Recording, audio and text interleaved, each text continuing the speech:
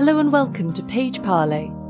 This is the show where we speak to the authors whose work we read on scintillating stories. Today we're speaking to Ridian Jones about his historical fantasy short story, Centaur Procession. Thank you very much for coming back on the show. Thank you very much for having me. Clearly people didn't absolutely hate what I wrote before, so that's always nice. Validation! Or at least not being told, get out. So, in case people haven't heard your previous interview or haven't listened to the episode Dressing Station, which was one of your other stories that we've read for the podcast, can you tell us a little bit about the kind of thing you like to write? I mostly write sort of fantasy fiction in the vein of Tolkien, Jordan, Robert Jordan, George R.R. Martin, that sort of fantasy world style. I mainly just write for my own pleasure. I don't write very often, but it's the kind of thing that I enjoy reading, so I write it because that's what I enjoy reading, pretty much. Let's call it quality over quantity. I'd like to think so. This story is very Byzantine in your approach. So what kind of research went into the writing of this little segment? It is meant to be part of something much, much bigger. And Dressing Station Story is actually it's actually written in the same world. It's actually on a different continent. Within that world, there are several different species. The centaurs being one of them, the avians being yet another. There's a couple of others as well. Each of the different cultures in that world, I have actually used real world cultures as my inspiration for them, as my starting point of, okay, I need to build a society from the ground up. Let's look at another society and see how they did it. Centaur, I looked to the Byzantine Empire for the inspiration behind them, partly because I have an interest in Byzantine history. I find the medieval cultures that don't really get talked about quite interesting, so people like the Byzantines and in earlier medieval period, I'm really, really interested in Pictish history and culture. Not that that's made it into a story at this stage.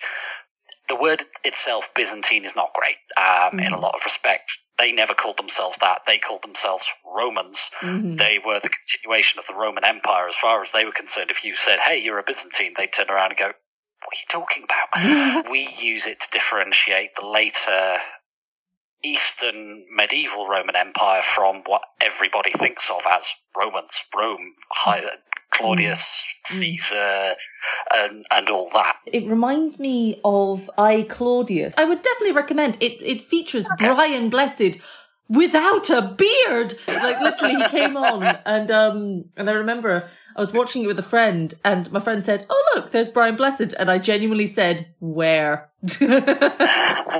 In I, Claudius, there's a lot of talk. It's obviously pre-Byzantine, but it still has that very Roman way of dealing with power grabs. The way this Empress Hypernia is dealing with her takeover it really does ring true to me of a Roman way of doing things. Roman and Byzantine politics, they played rough, they played for keeps. Pre-Constantine, it's not Christian, it's a pagan empire.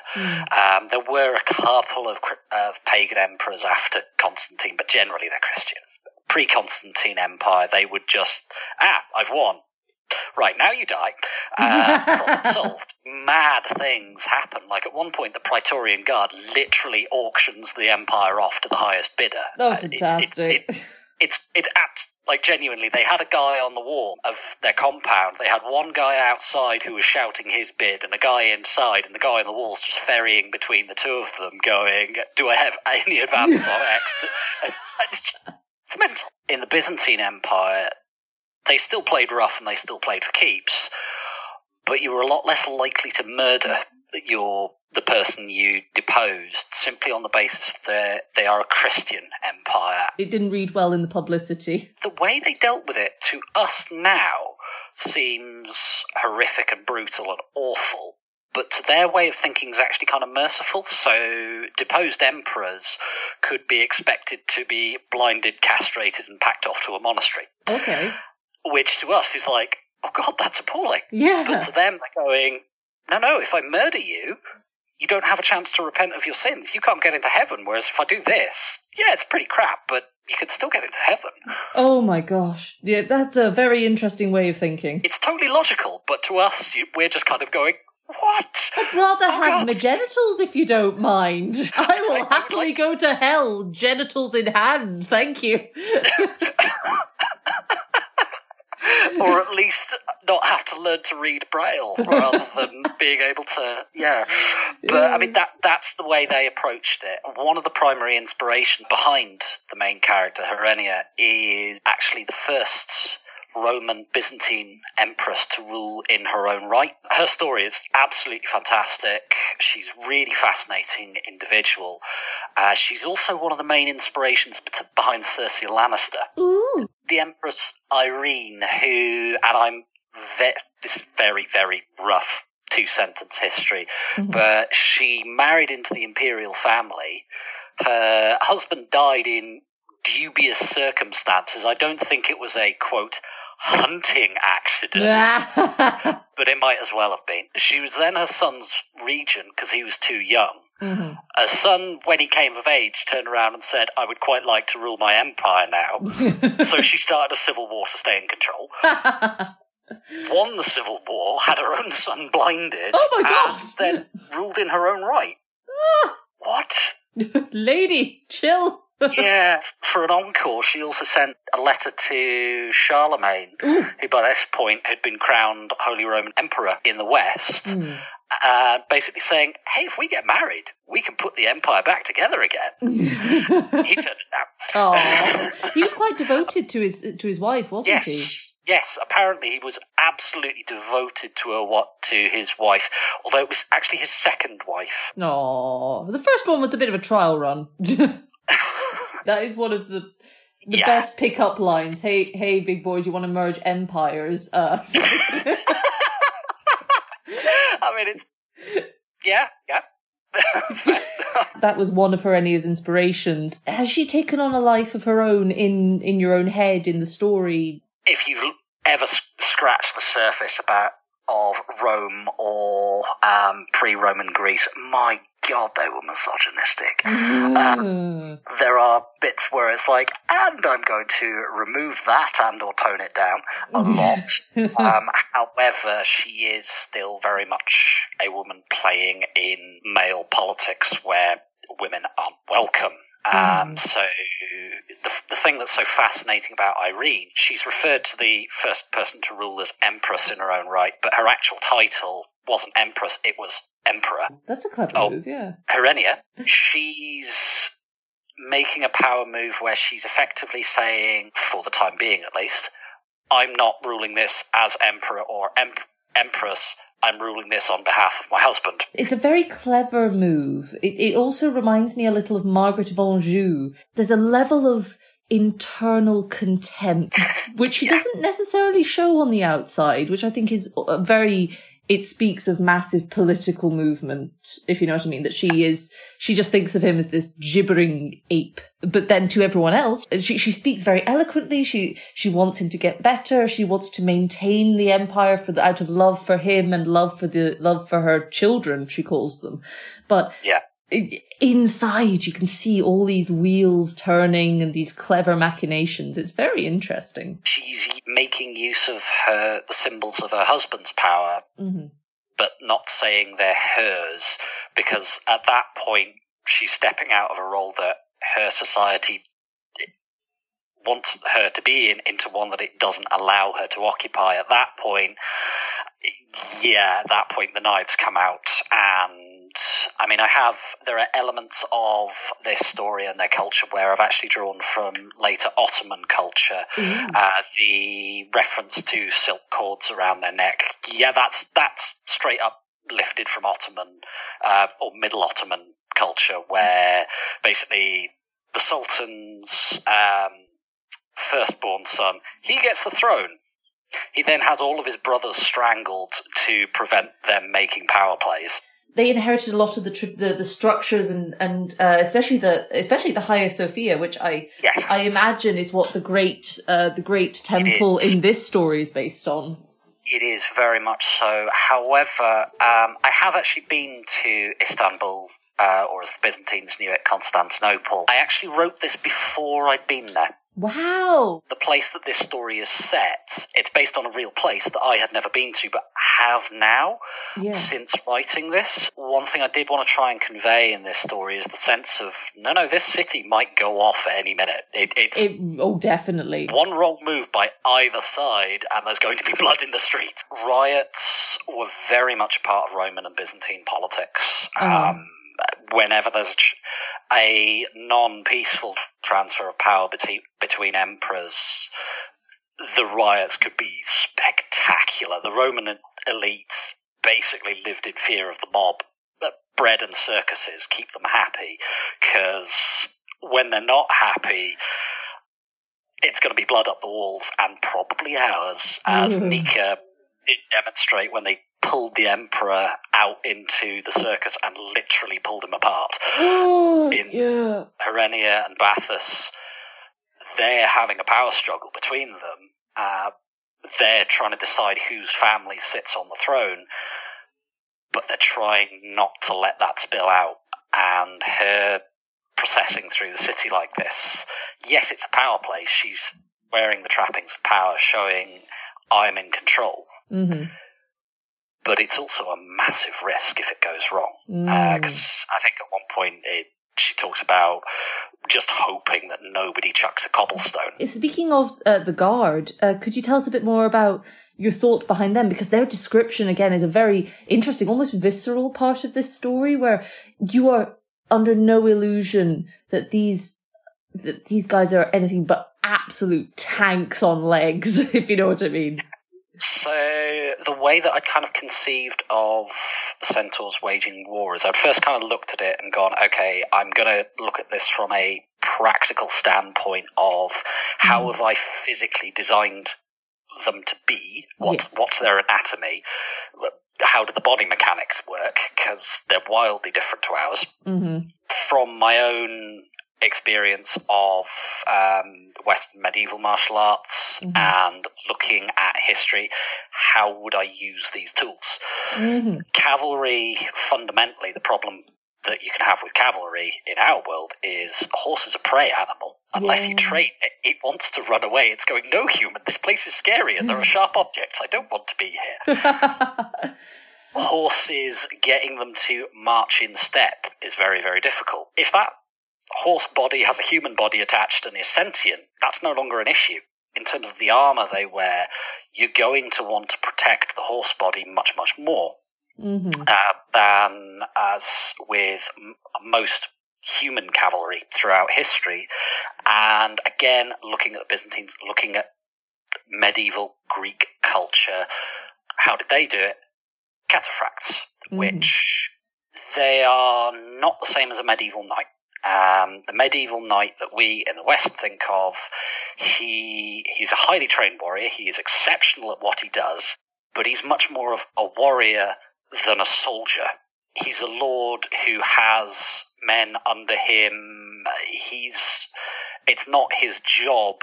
Well, it is his job to go out onto a battlefield, but it's not his only job. An imperial Byzantine cataphract, he was not necessarily nobility. Each area of land that is worth X amount must provide one cavalryman with his equipment. They are a trained soldier. This is literally what they do for a living. And the cataphractoi in this story, they're the same. In terms of how they actually function on a battlefield, it's the classic mass cavalry charge, but it's a lot easier to organize and to do because you're not having to deal with two brains making up one element of a larger unit. The centaur is in control of his own body. He doesn't have to deal with a horse all the time. Physiologically, the way I'd conceived of the difference between a male centaur and a female centaur is that a female centaur is much closer to what we would now think of as, say, like a racehorse, something like that. Some smaller, faster, sort of classic Arabian-style horse. Male centaurs, in terms of, I mean, we are talking averages. There's going to be persons who are outside the norms, just as in our world. Yeah, so there'll be smaller men and bigger women and vice versa. Yeah, exactly. But the male centaurs, they're the size of a Shire horse. They're basically big moving slabs of muscle. They may not be able to go as fast, but all that muscle mass has momentum, especially when it's wearing a lot of scale armor. Women do serve in the centaur army, but they're horse archers, effectively. They're not the close combat troops. That's very much, it's dictated by the body type more than anything. I mean, a horse archer is a skirmisher. They're going to be chasing down broken and fleeing enemies because they're a lot faster. So they are going to fight up close and personal. The centaurs, they are mainly on one continent. The explanation, the in-world explanation I'm giving for that is they're bloody awful sailors. I mean, have you ever tried to get a horse on a boat? I don't want to. No, I would recommend don't. What I like is that you don't just go, right, one continent, one type of people. You get felons in the centaur areas. And I think I like that there's that mixing because it makes it feel a bit more real. The avians, for example, they're on pretty much every continent. They fly. It's easy for them. Them and centaurs do not get on. Yes, there's another story which might, with your permission, might be appearing on the podcast at some point. Is the origin myth? Yeah. To really, really boil it down, the centaurs, much like the Romans, used to keep slaves. They were mainly avians. The avians got out. They are not happy about this, even 100 years later.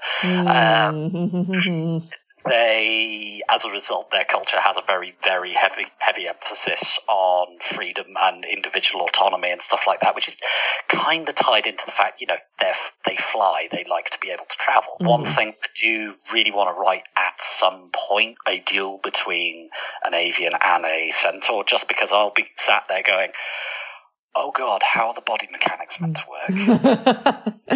They're nomadic within that world. They keep herds of wyvern that they follow around. Of course, they need to be able to move around and graze those herds, which is one of the major points of conflict between them and the centaurs. And it's largely the avians going, there's good grazing there, and the centaurs going, oh fucking hell, not again. Just imagine giant lizard cows descending from on high, like, no, don't land here. It's just stripping the fields. The poor farmers are just there going, really? Really? I just imagine some poor little, the centaur shepherd, youngest one, and he goes back to tell everyone what's happened, and they just don't believe him. He's like, no, seriously, giant cow lizards. Shut up, Tim, you're doing the dishes tonight. Oh, that's fantastic. I'm gonna have to take a note of that, make use of it. Yes. I'm really massively impressed with this world you're building and the amount of dedication and historical insight going into it. So I really look forward to hearing more of it. I'll be honest, a lot of it is me just playing with the fact that I'm a bit of a history nerd and going, what bits can I cherry pick that are fun, and can I smush them together and make something weird and entertaining? Oh, I quite like this. It's how do I put this? It's really, really high level finger painting. It's just basically viscerally enjoyable. What I tend to do in my writing is try and bring in the little details, little sensory details. At one point, I just mentioned the sort of Byzantine crown, which is a big, heavy octagonal thing. Don't try and walk around it, it'll probably fall off. But it's got these really long strings of pearls that hang down over the wearer's chest. And it's sort of mentioning that she can hear them clicking next to her ears, because I'm trying to make the reader feel and what she's feeling. And sort of noticing the odd little details, the scars in the door. they're massively important to that culture's history because they've only had to do this 4 times before, where the emperor's beating on the door of the Cathedros. In this case, it's the empress, but that's not actually that important. You sometimes just notice when you're doing stuff, you just notice weird little details, like a texture or a pattern or something like that in something, or how something feels. And I like to sort of put that in here and there, because it does sort of draw the reader back to reality, even though it's not real, if that makes sense. It was those little touches that make it one of those things that I wanted to think about a bit more. I'm trying to use those little details to just put the reader much more in the character's hooves, if that makes sense. Yeah, so fabulous. Well, thank you so much for speaking to me about this. You're very welcome. Hopefully we'll be reading more of your stuff in the relatively near future. Ta-da. Thank you very much. At this rate, I might actually need to write some more. Oh, God. Yes, I will be your deadline. Thank you.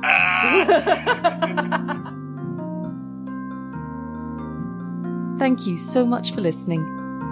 If you have a story you'd like us to read or a topic you'd like us to cover, then contact us through our Facebook page and subscribe if you would like to hear more. This has been a Yorick Radio production.